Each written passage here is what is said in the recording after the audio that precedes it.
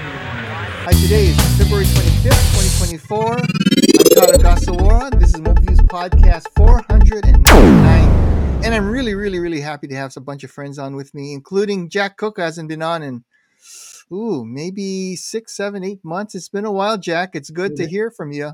It has been. I just haven't been able to catch me. When you sent me the note the other day, I said, I don't care. I'm going to do it. Thank you, Jack. We're having lunch with my son, and I said, goodbye. I got to go upstairs to the computer. Oh, man, I'm sorry. I don't want to do that. That's all right. All right. Priorities. All right. And also, of course, the good Dr. Jon Westfall and our good friend Don Sorcinelli. Did I do it right again? There's the good Italian pronunciation. Jack, I've been pronouncing Don's surname incorrectly for 20 years. No. Apparently his first name as well. He's now Dan. Yeah. He's decided to switch it up just to be a little bit different. Yeah. Don't worry, Todd. It's the Sorcinelli is the Americanized version of it, which is what I've gone by for so many years. I actually saw somebody the other day. We met face to face for the first time. We had talked virtually. And when I walked up, he's Italian, and he immediately said Sorcinelli to me. And I'm like, only another Italian American would do that. Well, thank you for saying that, Don. And just so you know, I pronounce my surname incorrectly also. So I know what you're talking about. I don't pronounce it Japanese style because it'd just be too hard for everybody else. What is it? What is that? Tell me. Say it. Ogasawara. There's no hard R. Ogasawara. Yeah, it's a soft R. It's sort of unique. As a quick side note, that same person that pronounced my name appropriately also said, leave it to an Italian American to use his nickname for his vanity plate, because I've always gone by Source. I grew up with Source. Gee whiz. Okay, so here we go. Got a couple of things I found over the last couple of days, and I wanted to get your thoughts on it. So just chime in. The first one is I read that, and I read it on Microsoft.com, so I assume it's true, that OneNote is supposed to have Copilot built into it, without any additional charge. I can't see it. Anybody else see it? No, but mine maybe because I've loaded Office 2019. I had a hard copy of that. Oh, yeah, that might be it. That definitely. So I'm looking through OneNote right now, but of course I'm on a Mac, and so I'm kind of a second-class citizen for OneNote. Yeah. Of course, there's 75 different versions of OneNote these days. So. Yeah, and so I was working. I don't know where it would be. Microsoft has plausible deniability on all of this because we don't know where to expect to even see some of these features. Right. And I have a picture of where it. Well, maybe I don't have a picture of where it should be, but at any rate. I used the Windows 11 PC just to be safe, and I looked in both the web UI and Edge, and I also looked at the the native app, presumably the native app. I don't know which one because I think there are multiple OneNote native apps now, but whichever one I launched didn't have it, so I'm still waiting to see if. And I rebooted, and all kinds of fun stuff like that. Oh, I just lost something. Oh, that's all right. I'll add it in later. Alrighty. I skipped over something that I really wanted to talk to you guys about first. And that is, I read on Tom's Hardware that they had a very positive sounding subject line saying, your Windows update may not require a reboot. Hot patching is reportedly coming to Windows 11 shortly. Okay, here's my problem. I distinctly remember sitting in a conference room in Denver, Colorado in 1999. I want to reiterate that date. 25 years ago. Yeah. I think it was the program manager or director for the then unreleased Windows 2000. I don't even remember the code name. And he proudly told a bunch about 100, 120 people in there, Windows 2000 will not require a reboot after a Windows update. And we cheered so loud, you would think our favorite team won the Super Bowl. And here it is in 2024, and I am still waiting for that to happen. What he neglected to tell you was that it didn't automatically just instantly force a reboot upon you. It would sit there and wait for you. It took a few years until they found a way to say, maybe after a certain amount of time, we are going to force you when you go to shut down to basically apply the updates. Yeah, I got to tell you, Linux doesn't make me reboot after an update.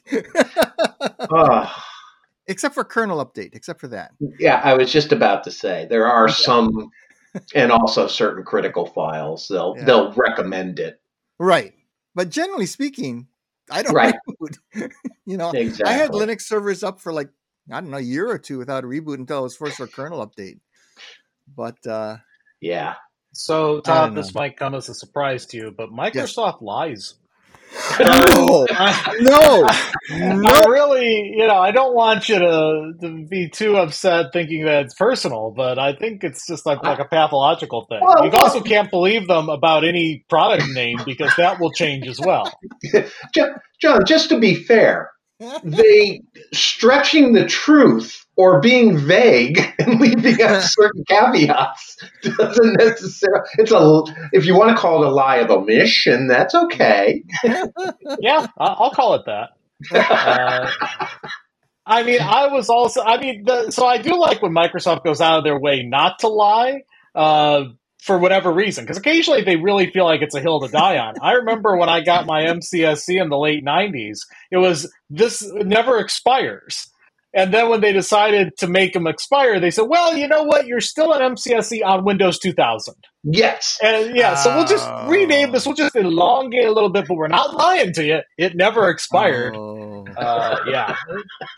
So I don't know what hills Microsoft decides to die on, but when they do, they find humorous ways to die on them. Yeah.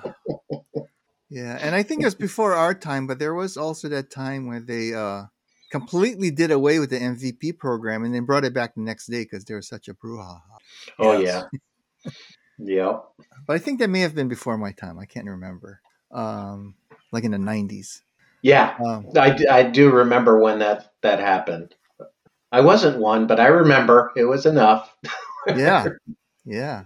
And on tangent, I saw a posting by a very early MVP, like the first crop of MVPs in the early mid 90s.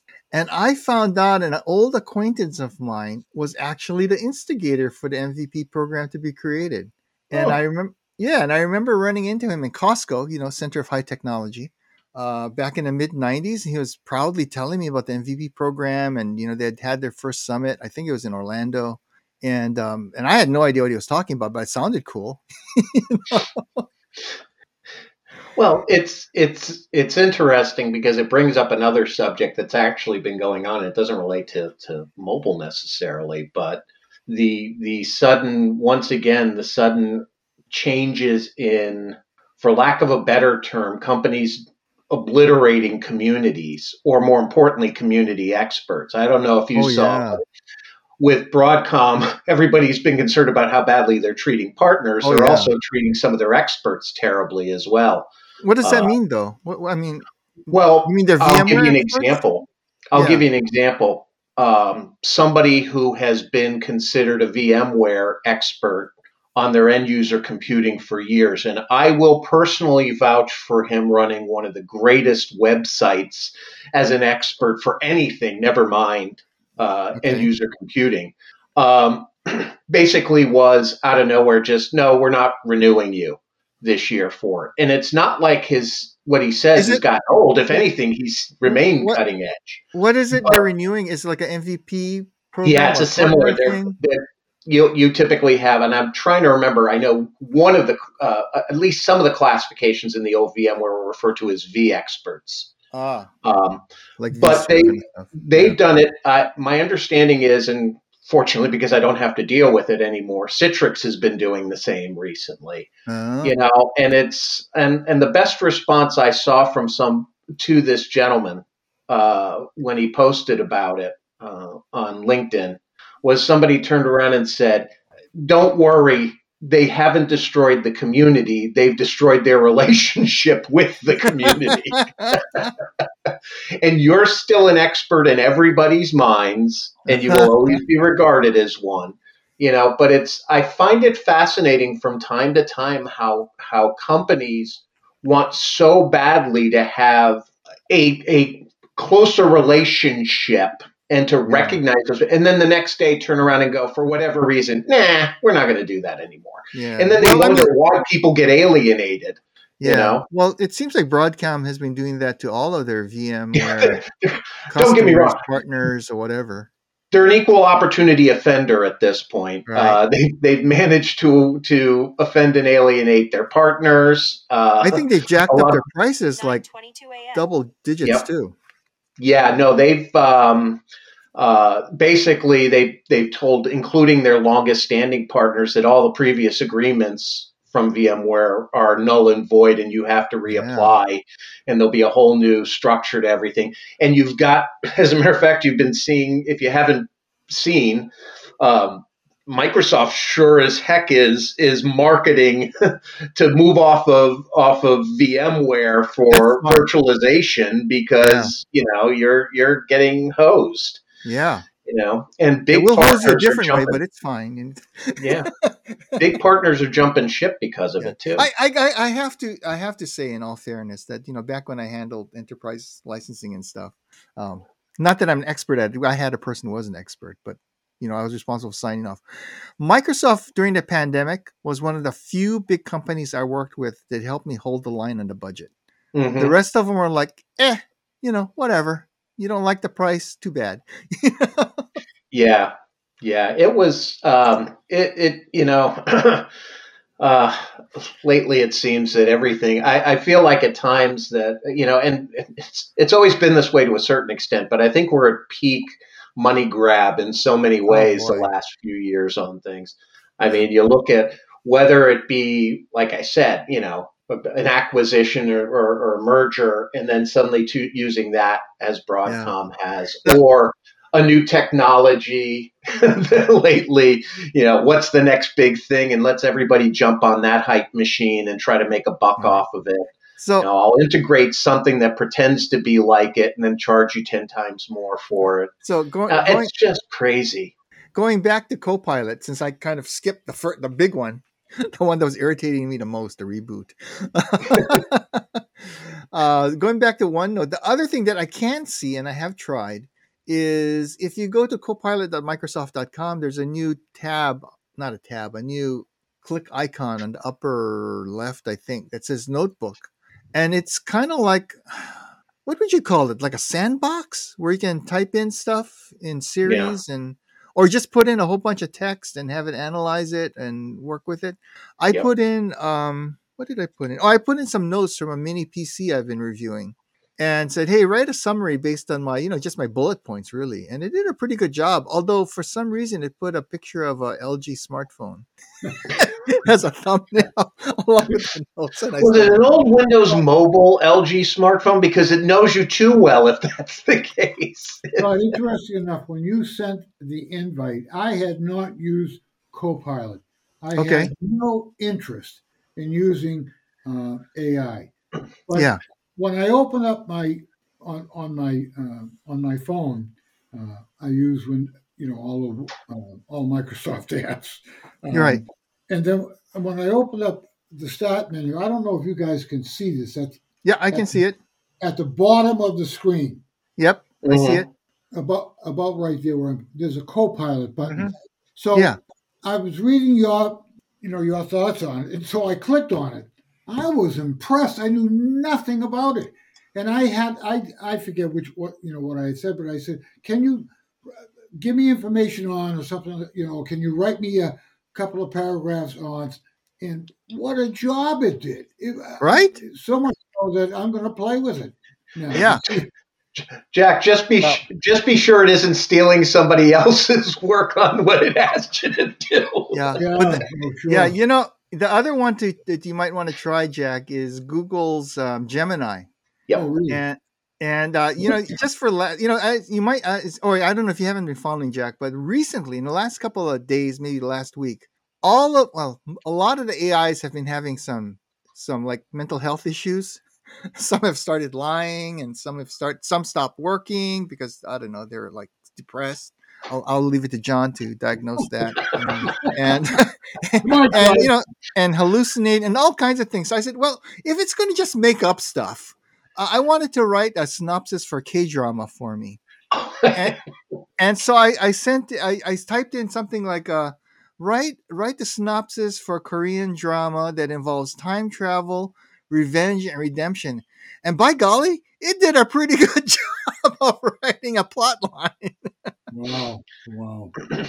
Oh, and I used it just this week because my brain was putting from other things, and I was trying to do something to break out a single row in Excel into multiple rows, because one of the cells had multiple values in it, and I wanted to break it into an individual each and I said, well, do it for me, because I've got access to pandas. I said, do it for me, in a new workbook do it for me in Python. Yeah. And it thought for a minute, and I gave it enough information, because I gave what the columns were in the existing spreadsheet, and it wrote a really solid, because immediately my first fear from my my history with this kind of stuff was that, oh dear Lord, it's probably written something that'll corrupt something. But it actually nailed, and it wasn't tiny. It took a couple of functions to do it, and a couple of calls from one function into another, but it did the job, and fantastic. And what I gave it was so very specific that I know for a fact it just didn't go out on the web and hit Stack Overflow and find a code bit from there. I don't know if you can see this or not, but I can see it. Try Gemini. Yep. Yeah. As you were talking about it, and you said you should try Gemini, it popped up on my screen. So I may have to try Gemini too.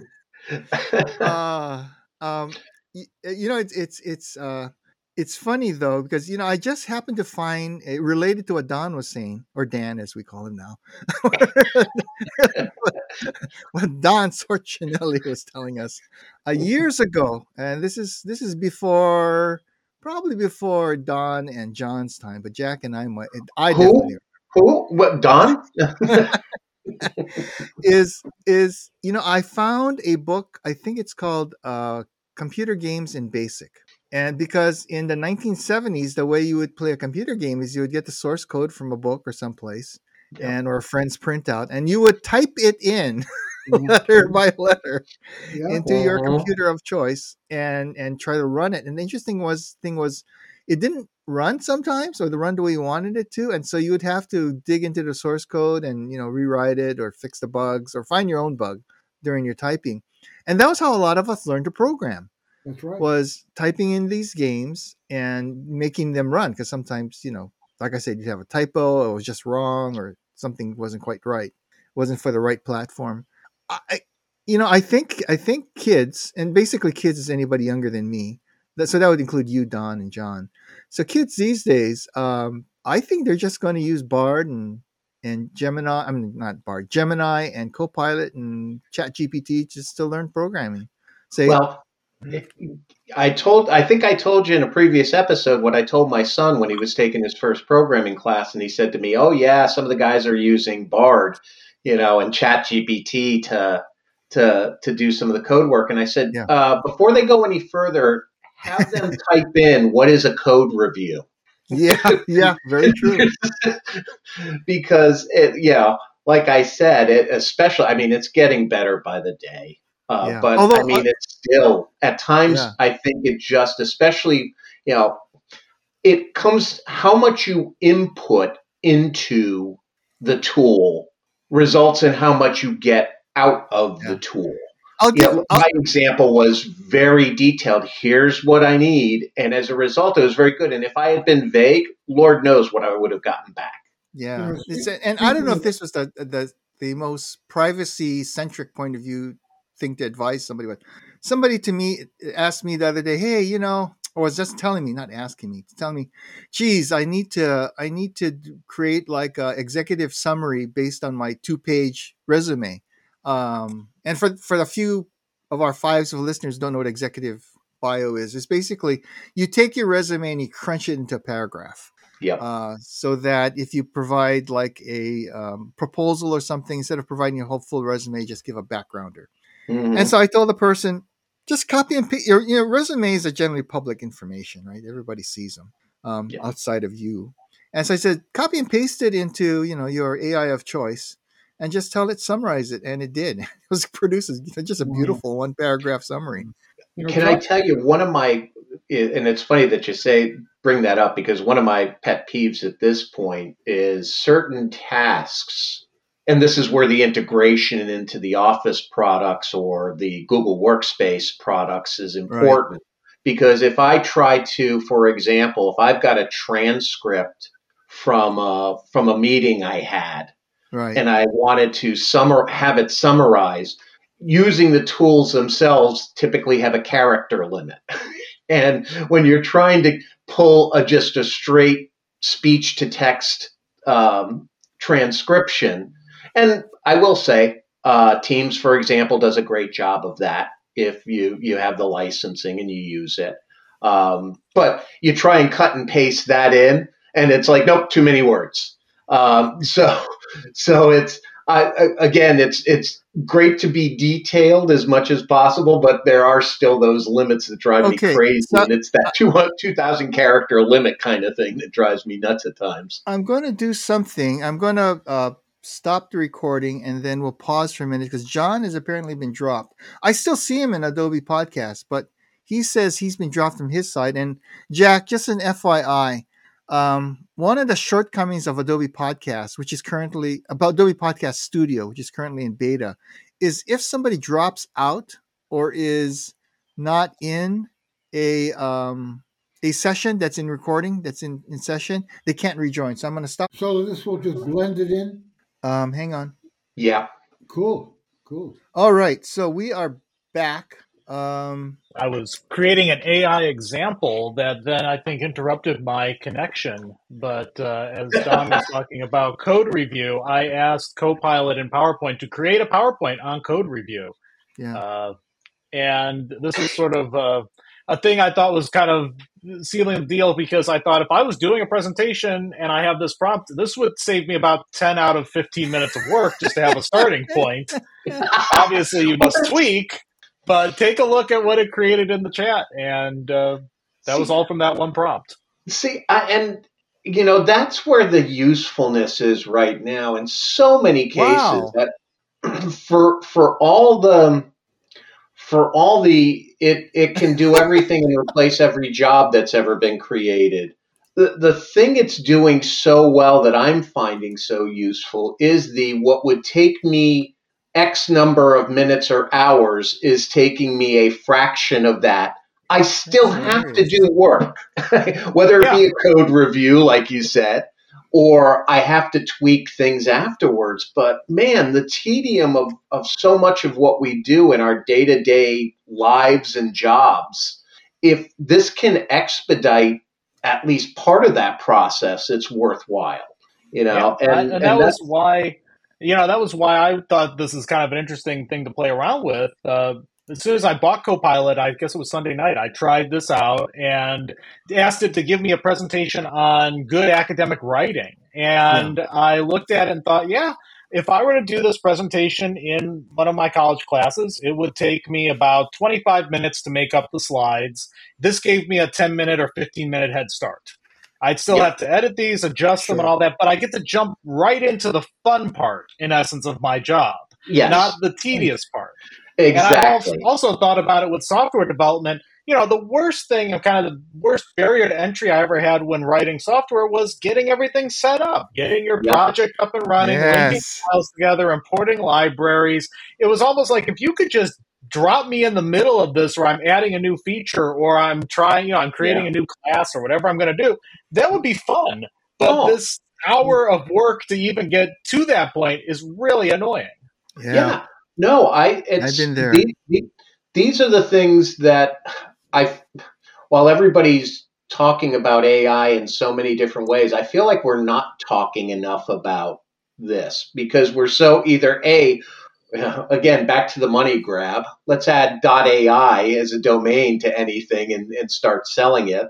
As somebody who's in the job searching scenario right now, there have to be too many to count, sites that are like, will create your resume for any application tracking system, which are also now promoting themselves as being all AI, and we'll do that. Great. But those are still hit and miss. They're in their early stages because they're so different. But this is reducing tedium and just making, and it can do a good job of that today. Those other things are going to get there over time. This will save developers, or at least I don't know how developers work anymore. I haven't watched one recently, but I've watched them over the years. And of course, observed my own behavior. And it used to take me 10, 20, 30, 40, sometimes an hour, sometimes 60 minutes to get back in a zone after I drop a session. And, I come back to it the next day and I'm thinking, and this is the old days, right? So we didn't have we didn't have all the tools that are available now to recollect files and all of that. And then somebody would interrupt me, and I I'm not prone to violence, but I was just so tempted just to punch him in the nose, because he just broke the zone. To me today, from a development standpoint, small atomic tasks, AI is doing a pretty good job. Yeah. Writing an entire platform from scratch, because that's hundreds, if not thousands, of small atomic tasks. It's not there. But again, it's like I said, if you're somebody who has to do PowerShell scripting or Python scripting, and you're doing very small focused tasks, as long as you can provide the engine with a good amount of detail. So you need to think about it again. That's what AI, when you try to be general, AI is not that far along to where it can, really extrapolate and try to figure out. But the example I gave it a ton of information in terms of detail, but in English language form. And it created created spot on a Python script that time to type and time to think through and how I want to structure it. Yeah. There you go. So I wanted to ask Jon, since, you're the only person I know who actually bought Copilot Professional. I think that's what it's called. First, how much did it cost? How easy was it to sign up? And, what have you tried with it? Well, of course, since they want your money, it's very easy to sign up. So 2 clicks or so, $20 a month. And one of the reasons that I also wanted to use it is I've been working on a new business venture, and I need to kind of spin up some social media stuff for it. So I've been using it a lot for that. And given the 100 boosts it gives you for AI content generation and images, it was worth it for me to be able to get those images quicker. Oh, interesting. And so that's what I've been using it for. I'm not sure if I will keep it after a number of months, if it's going to be one of those things that keeps being in use. But it definitely was interesting to see kind of the integrations in Office and play around with those things. Jon, is that where beapirate.com came about? Well, that domain I've actually owned for about 15, 20 years, and I've just never done anything with it. But yeah, that is where it is starting to come from, is I'm trying to build that out as a small little e-commerce operation. And so I've been building the Facebook page up and the Instagram page up using mostly things from Bing AI, Copilot, and a few other AI sources, and just random things that come to my mind. Yeah. So go ahead. When you look at that web page now on the Facebook page, the picture of the bear sitting in the sun on the chair, did that create that, or did you create that picture? That was a prompt that I gave it last night. In fact, if I look up my history, I can probably see exactly what I told it. I think what I told it last night was that I wanted to have a series of unlikely individuals at a So last night I had basically, what was it? Yeah, just that prompt was literally illustrate a polar bear at the beach. Wow. And it gave me 4 options. previous prompt to that was, what would you be unlikely to see at the beach? And that's where polar bear came from as an idea. And so, that was where that one came from. And all the rest of them today that are going to be on that social page are prompted. And then I just said, okay, show me that. I want to be able to see that and go with it.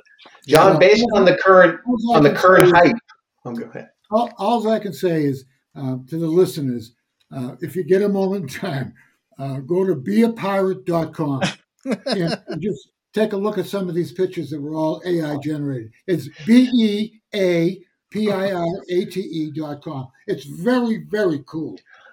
And John, based on your use of prompting, you are now an AI expert. That's right. Yes, I'm going to put that on my resume.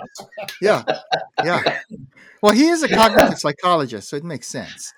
I fully expect to see that on your LinkedIn page. Well, it's funny, Don, because and I know you're kind of in an open for work mode. My daughter spent 2 months in London. She just got back home a couple weeks ago as a recruiter for a company, and she was telling me about some of the resumes she was reading and all that kind. It said, we'll get into that some other day, but it's lots of fun. Yeah. I don't get me wrong. As frustrating as it can be on my end, I do have empathy to a great extent for recruiters these days in the tech industry, because if you post any job, you are likely to get half the world's population applying to it at this point. And that side of the equation, I kind of get that it can be a little overwhelming. So I get it. She also spent 3 months in Tokyo as a recruiter. And I can only imagine what that was like with people, maybe sending in resumes that I don't speak Japanese, but I'd like to. Well, the best meme I've seen recently is a guy who said he couldn't apply for a job that required 4 years of experience in a JavaScript framework, mainly because it's only been around for 1.5 years, and I was the guy that invented it. I saw that too. It's crazy. It really is. My advice to anybody looking for work in the tech world right now is, man, your network is everything, because the standard application process is just like, I feel like a guy sitting in Vegas with a bucket of quarters at a slot machine, pumping in and pulling the handle and going, there you go. Application submitted, rejected. Oh. And then the next time, ghosted. It is. Yeah. I've been there, done that. Not fun. Yeah. I did want to ask. Go ahead, Don. Yeah, no, it is. It is generally crazy right now. But yeah, rely on your network, because that's probably where you're going to get the best leads. It's not going to be coming from culling the job sites. So I was going to ask John, what else have you tried besides using Microsoft Copilot Professional for image creation and the PowerPoint slide deck and things like that? Played around a little bit in Word, just asking for sample verbiage on certain things. And no, I haven't actually used any of the stuff in Word yet. Tried playing around with it in Excel. It didn't give me too much usefulness in Excel. I don't think they've built out that much Excel Copilot stuff yet. But overall, it's been a lot of just asking questions and getting images and posting those images and getting ideas and those sorts of things. And it's been pretty useful in that regard. So I don't know. It's only a week I've had it, so I'll keep up to date on what we're doing. One of the things I've come to appreciate about these Gen AI products as sort of idea generators is they're non-judgmental. Like, you want to put in a stupid idea, I'm game. Well, yeah, it's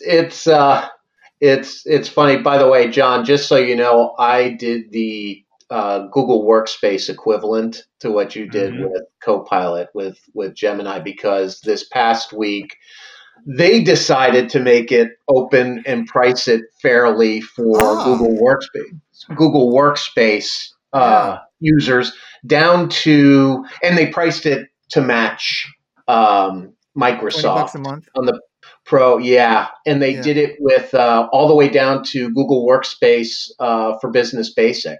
Interesting. So I decided to take the try that way, and I'm finding similar. I mean, it's the same thing. I think they're both at the same point. It's great with the tools that are involved with writing, in presentation, with slides and things like that. And it's also good, the integration in Gmail. Something funny that none of us, I think, can speak to right now. If you have the full one, I don't know, John, you've got to try this in Outlook. Does Outlook give you feedback from Copilot on your writing style at all? I'll give you examples of you're being too abrasive, or you're being you're not being polite enough. I'm just curious. I've not gotten that yet, but the problem I do have is that most of my emails are written on accounts that do not have Copilot. So that is also a hindrance. So you'd have to. I've had some personal conversations with some folks that their enterprise has enabled it, Copilot on the enterprise side, and in one particular case, Copilot is possibly the most brutal critic. No matter how this one person wrote, it always came back as too much of one thing or too much. Either one email was too abrasive and curt, and you could offend the other side. And then the next email was, you're being too enthusiastic. Maybe you should tone it down a bit. It's interesting, because what we really need is, some Gen AI bot to say, this is the stupidest idea I've ever read. Think about it again. When I heard that feedback about one email was too curt, another one was too enthusiastic, I said, so were they using communications for language learning? Were they using communications between myself and my mom by any chance? But by the way, Don, I just wanted to note that in addition to Google Workspace, you can get the Gemini Pro from Google, but you have to first subscribe to their, if not Workspace, to their Google One Premium, which is 2 terabytes of storage. It's $100 a year, and then I think you pay $20 a month on top of that. Right. Yeah. If you're not a business user, you can get Gemini Pro, but it requires a Google One subscription, and then on top of that, the premium subscription, and then on top of that, the $20 a month. Yeah. So, and it's a pretty big jump, because I currently pay $30 a year for 200 gigabytes. And a couple of benefits. So I would have to go up to $100 a year, which is more than 3 times as much, just to go. Well, I get a lot more storage, and then $20 a month. So I'm pretty happy with the free stuff. I at times, folks that are doing a lot of writing, a lot of business. I won't say business, but sort of professional stuff. In both cases, whether you want to go Microsoft or whether you want to go Google or ChatGPT, their business, Google's business Business Basic for Workspace per mailbox is really cheap. Huh. And and the same thing with Microsoft with the small business basic, which is what I have. Both of them are like $7 a month for a mailbox. That's pretty reasonable. Yeah. Yeah, and you can stick your domain to it, and then you get. I mean, then it's more about you if you were looking for really heavy administrative capabilities. Not really so much, but you do have more administrative capabilities than you do with like personal kind of stuff. But I've had both for a number of years. As a matter of fact, I have 4 accounts on our under Google Workspace for our family, and especially my younger son lives and dies by it. And it's funny because his school in college is Microsoft 365. but he's been using for years. He uses our Google Workspace domain for a ton of stuff. Yeah, it's a lot simpler. It's a lot less there. Yeah. So Jack, you all interested in Copilot and Gemini now? The free versions, at least. I'm going to play with them now, just to see what. I think you'll find it very interesting. I found it very interesting. I mean, there's a lot of people naysaying and poo-pooing it, and it does have issues. Some of them have become racist. Some of them have become just hallucinating and just spewing out nonsense, literal nonsense. But generally, they're pretty interesting. I once again, I keep on using how many things that eventually became very good in their early days. Everybody spouted what they became in 10 years, that they were there already, and it wasn't the case. And my favorite example is always Bluetooth. Technology that everybody said was going to solve everything. It was the magic bullet, and it takes years. Yeah, we have a mutual. All four of us have a mutual friend who, you said the word Bluetooth, his blood pressure would rise about double, and like veins would start bursting, and Jack's laughing because he knows who we're talking about. There are those things. I mean, how many times in recent history have we seen, and even for younger kids, I can go back to, let's see, when.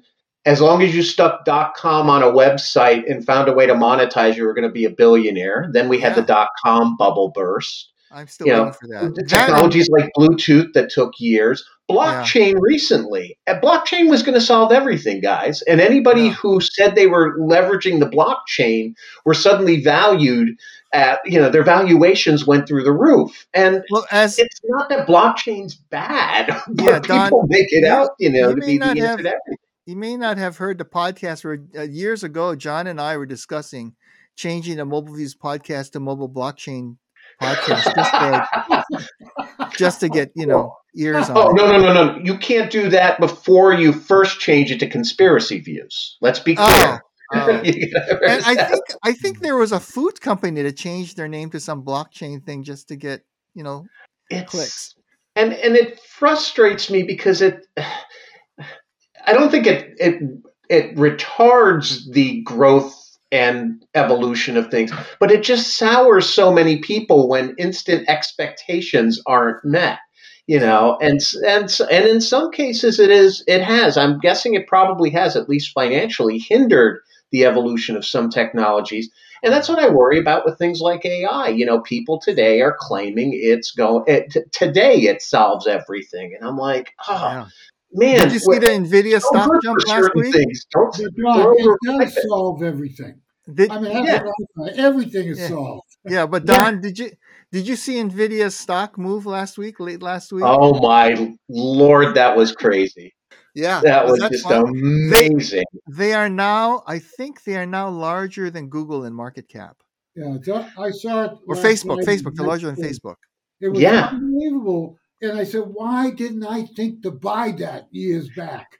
Or you could have done what I did. As soon as I heard that the earnings report were going to come out the next day, I said, the heck with it. And I bought some NVIDIA.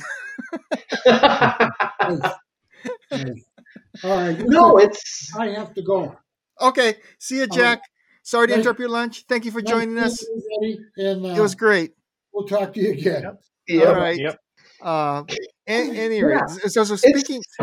Yeah, it's nuts. So just two other things I wanted to add, and one is you guys probably don't care. Well, you guys probably don't care because I don't think you're Chromebook users. But I never noticed this. Google itself has an article on blog.google about why Chromebook keyboards have lowercase keycaps, and I never noticed it until I saw the article. And then I said, "Well, what does everybody else have?"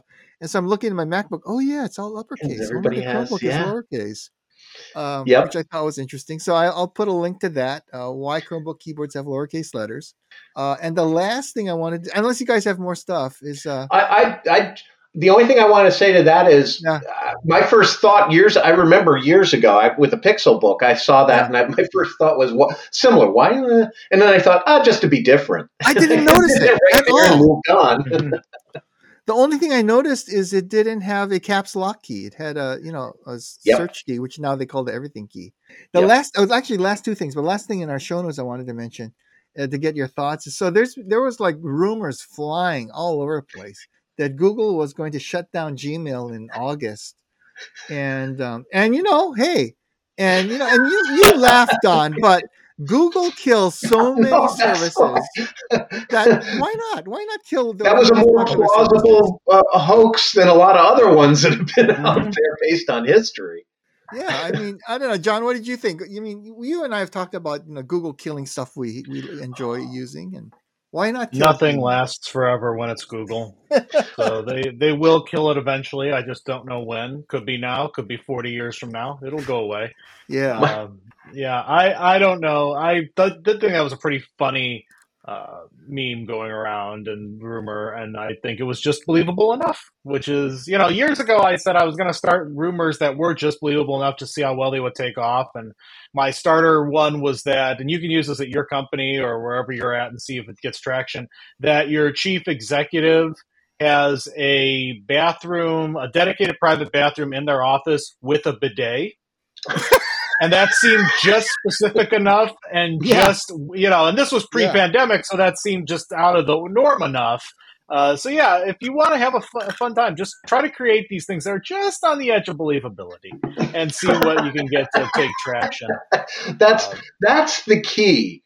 Is, again, back to how plausible is the hoax. It doesn't have to be completely implausible, but just that little sliver that makes you go, right. It's possible. Well, as you all know, as the co-founders of the mythical Conspiracy Views podcast, that's what makes a good conspiracy. Yep. Just that bit of reality. The bit of reality and the seduction of you now know something other people don't know. Yes. Those are the two keys. And so I could tell you the third key, but you have to follow me on other media, and I'll tell you that one. Right. Only the special few will know that third key. But yes, it's quite interesting how we have come to these situations with conspiracies. I was telling students today the advice that I heard for years and years from different sources, and that was, if you're trying to debunk something, know the other side's argument enough to make it better than they can, and then you can rip it down quite easily. So that's the other fun thing with conspiracies. Know their arguments very well, and then you'll have a lot of fun and a lot of success, confusing them at least. The last thing I wanted to mention is not in the show notes, but because I couldn't use it during the podcast, so I'm holding up for my friends to see. I'm holding a webcam. It's a 4K webcam, so I don't have a 4K webcam, so that was sort of interesting. I got to recue. It's called a Nishang, and but the interesting thing about it is that, well, one, it doesn't work on a hub if you're on a Mac. It works on a hub if you're on a Windows PC, but so I didn't use it today because I didn't have an extra USB-C port. But the interesting thing is, and I've seen it on higher end stuff. I've never seen it on a personal device. So this is like $120, I think. And, thereabouts. And you can do gesture control. So you can hold up your hand in various finger configurations, and it will zoom in and go wide angle and stuff like that. It's not a lot, but I thought, this is very close to magic. Except the person on the other side is going, is he signing me? Yeah. Until you accidentally create an international incident with your hand signals, we're okay. But anyway, I just find it interesting that, consumer goods now can do things like gesture control. And there is an on-screen, what is it called? A on-screen command, OSD, or on-screen display, OSD, so that the other side, if we had been using it, you would see that if I make the finger gestures, it'll tell you it's going to wide view, it's going to standard, that sort of thing. Yeah, I think when the last episode I was on, and we started talking about things like displays and second display, I posted on LinkedIn. That got me thinking about, because years ago when I was traveling all the time, it drove me crazy when I would have to go to customer sites where I had a desk and no monitor at it. Yes. And there were guys I worked with that their companies allowed them to expense an external mobile monitor. And I at that time, I went and looked at them, and I'm like, as good as I was doing professionally, I couldn't see myself spending the money. Yeah, I went and looked. Back then. Yeah, I went and looked, and I was absolutely floored at how inexpensive those have gotten, to the point where, and especially now when I'm really conscientious, I said, I'm taking the plunge, and I ended up getting a 15.6 inch. That's really nice and really lightweight and ridiculously low priced compared to what it was even like 4 years ago. It's crazy. Absolutely. That's why I say it's funny when you talk about that kind of webcam. I mean, the webcams alone at 4K just a couple of years ago were all well over $100, if not more. Yeah. And now you've got them with extra features in them, and the prices continue to drop. Yeah. So, always be on the lookout. Is my feeling at this point. Anytime somebody brings up something that I'm like, that used to be really expensive. Nowadays, I'm like, oh, let's see what it is today, and I start typing on my keyboard. And I should note one thing that still hasn't been fixed is Adobe Podcast Studio's ability to let people re-enter if they get dropped for any reason. So we actually had to stop the podcast in the middle because Jon got dropped for reasons we don't know, and restart it so that he could rejoin, which is annoying to everybody, including Jon, I'm sure. I blame AI. That's AI's to blame. Yeah, but Jack had to drop off on purpose. But it's really good to hear from him because I think this is the first time he's joined us using Adobe Podcast Studio as a recording session tool. But anywho. So Jack Cook was with us. I'm Todd Ogasawara, Don Sorcinelli, and I'm never going to pronounce your name wrong again. I hope, or at least I'm getting it close. And you'll just call me Dan. Just and Dan. And now Jon's going to come back to us next week. Actually, it's not Westfall. It's Westfall something. Jon's going to come back next week. News Jim. to me. Yeah. Well, before mobile order on Starbucks, because I'm JON with no H, I had just started using my middle name, Ed, and because that's really hard to screw up. Oh, I'm sure you did. Anyway, I thought I'd get an extra D